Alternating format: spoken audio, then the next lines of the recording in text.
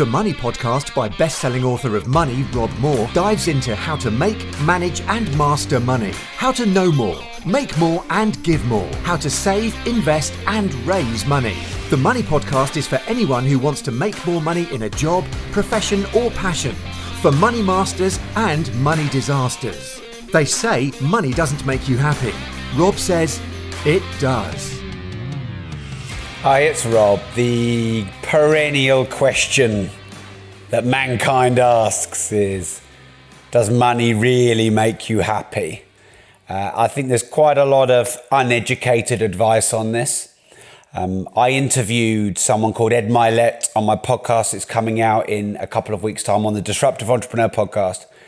And he gave one of the best answers I've ever heard to this question.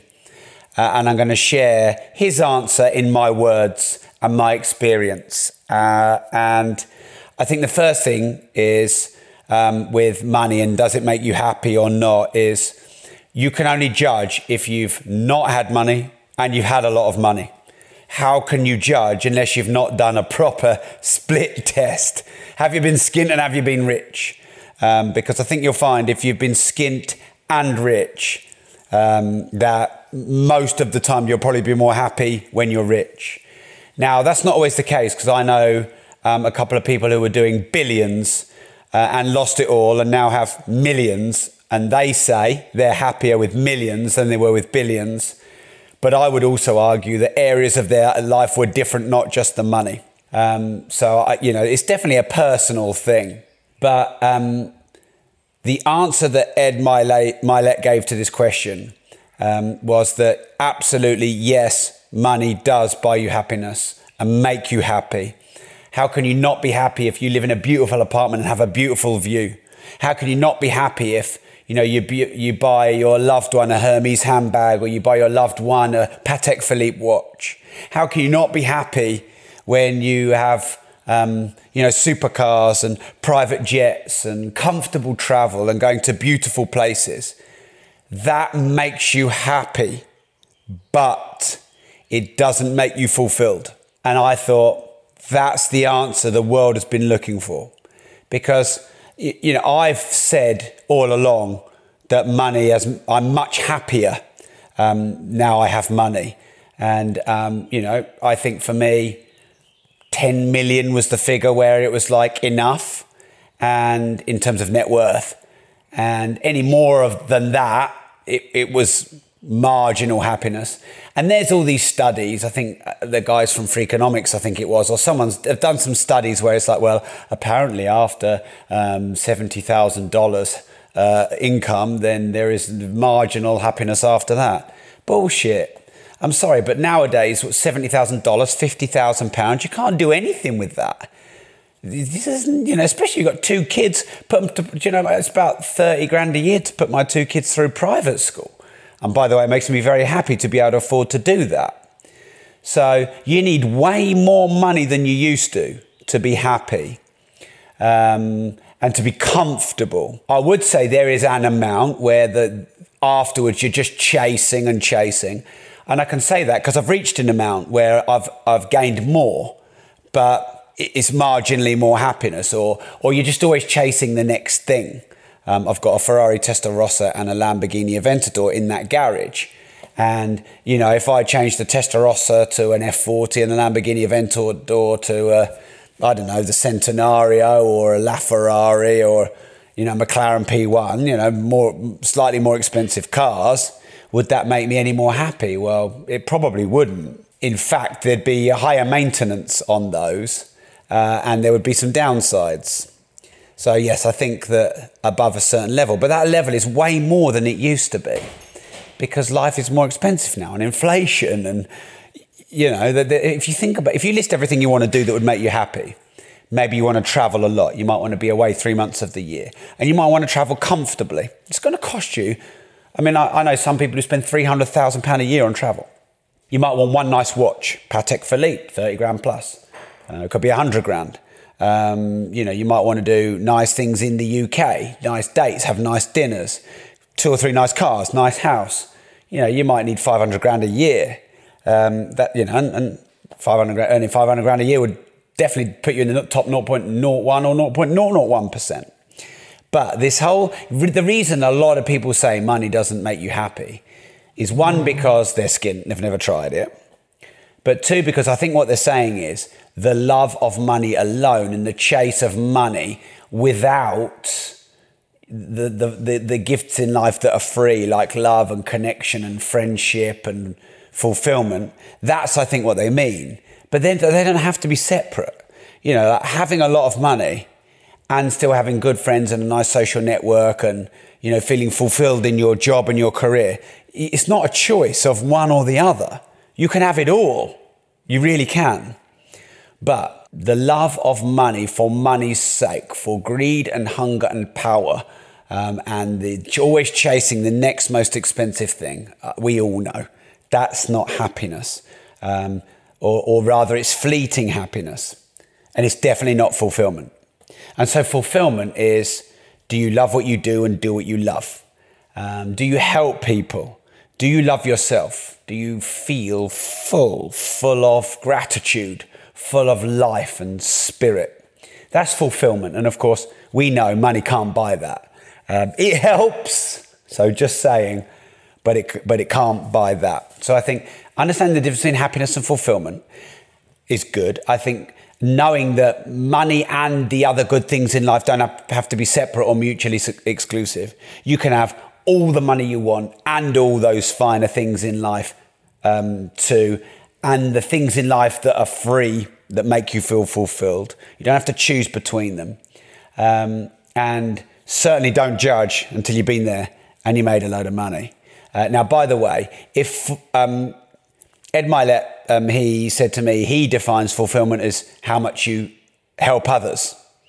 Now, if you're rich, you can help others a lot more because you have more money to give away, obviously, but then you've paid all of your overhead so you can liberate your time and you can give your time away. And often your time given is more valuable than the money.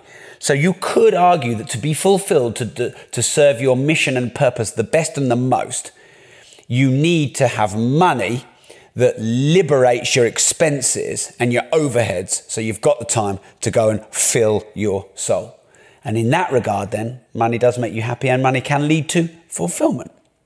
It was just a debate I wanted to discuss. In terms of what you can do, go out there and make a load of money. Go out there and equally balance the selfish and the selfless. So the selfish is the money you make, and you're allowed to make money. You're allowed to pay your debts. You're allowed to get out of debt. You're allowed to pay your mortgage. You're allowed to have a nice house. You're allowed to have a nice car. And you're allowed to, no one was born to be skint. You're allowed to do all these things. But link that to how you service others. And if your remuneration and reward is directly proportionate to the amount of people that you help and the quality of help that you give in probably a private sector, not a public sector where there are no limitations, because, nurses and doctors help a lot of people, but they don't get remunerated for it fairly, probably, because they're in a limited public sector. So you need to get in the private sector where there are no limits, no boundaries, no people in your way, and then go and serve, create a new market, give an existing market something they really need and want, care for people, serve people, solve for people, make their lives easier, faster, better. And then you're going to get remunerated for it. So that happiness and fulfillment become a virtuous cycle, if you like. So thanks for tuning in. I hope you found this useful. Don't forget that I have recently launched my brand new supporter program. And I'm doing an Ask Me Anything once a week. I just did a video literally just before this video and podcast to my supporters only on why difficult people are in your life and the purpose of them. We do meetups, dinners. I do curated user-based content just for my supporters. There's a WhatsApp group, 100 people I'm doing one-to-one calls with twice a year, all for £3.49 a month, cancel anytime. Absolute bargain. I believe my supporter program is the best in the world. Find me a supporter program that gives you more than that, and I'll give you more. You won't find one, all for £3.49 a month, and you can just cancel at any time. So somewhere under this video or on my Facebook page, Rob More Progressive, there's a long, thin blue Become a Supporter button. Hit that button because I think that I just think that we're doing great things in this brand new supporter program. I think that it's a great test by Facebook. I think that content's going to change, and free is going to be even less valuable, and premium is going to be more valuable. So I would really recommend that you jump on that. Jamie has just added a very long quote here. I think I'm going to read it. I believe very much that people should be selfish for the first half of their life so they can be effectively unselfish in the second half. Being a charity your whole life or trying to be charitable your whole life while you're still a charity yourself makes a negligible difference. Mother Teresa hugged 100,000 people, and some of which died of malnutrition later because she had nothing to give them. Bill Gates wrote a single check that wiped out malaria for 7 is that million? It might have been billion, and set up the largest charity in history. So it makes you question who should be the saint. I think that's a great way of looking at it. You could split your life in half. The first life dedicated to your mission, the second life dedicated to the mission of helping others.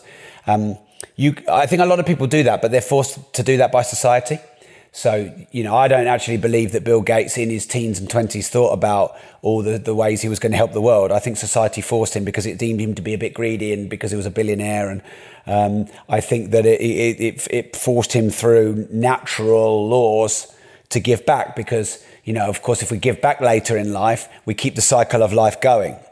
I would argue, actually, you could do this simultaneously. I think there is an argument that the more you build, the more you've got to give away. And if you try and build and give away simultaneously, you've not got as much to give away. So I think that's a good point.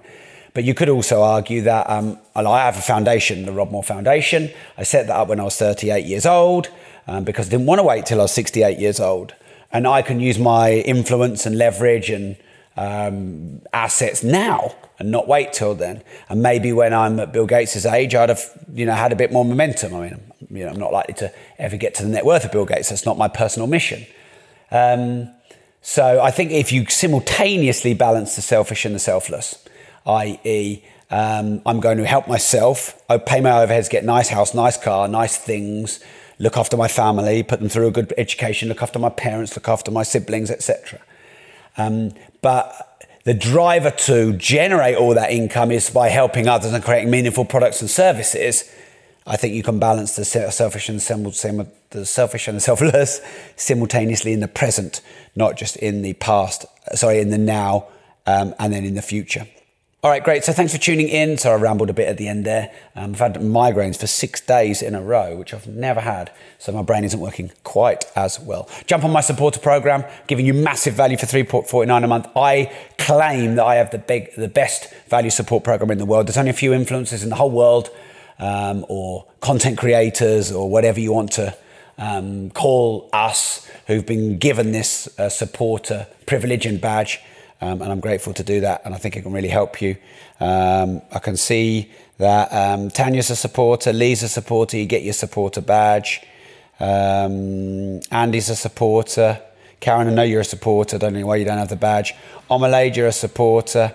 So a lot of my followers are already supporters, so I really appreciate that. I think it's going to be huge. Thanks for tuning in, and remember, if you don't risk anything, you risk everything.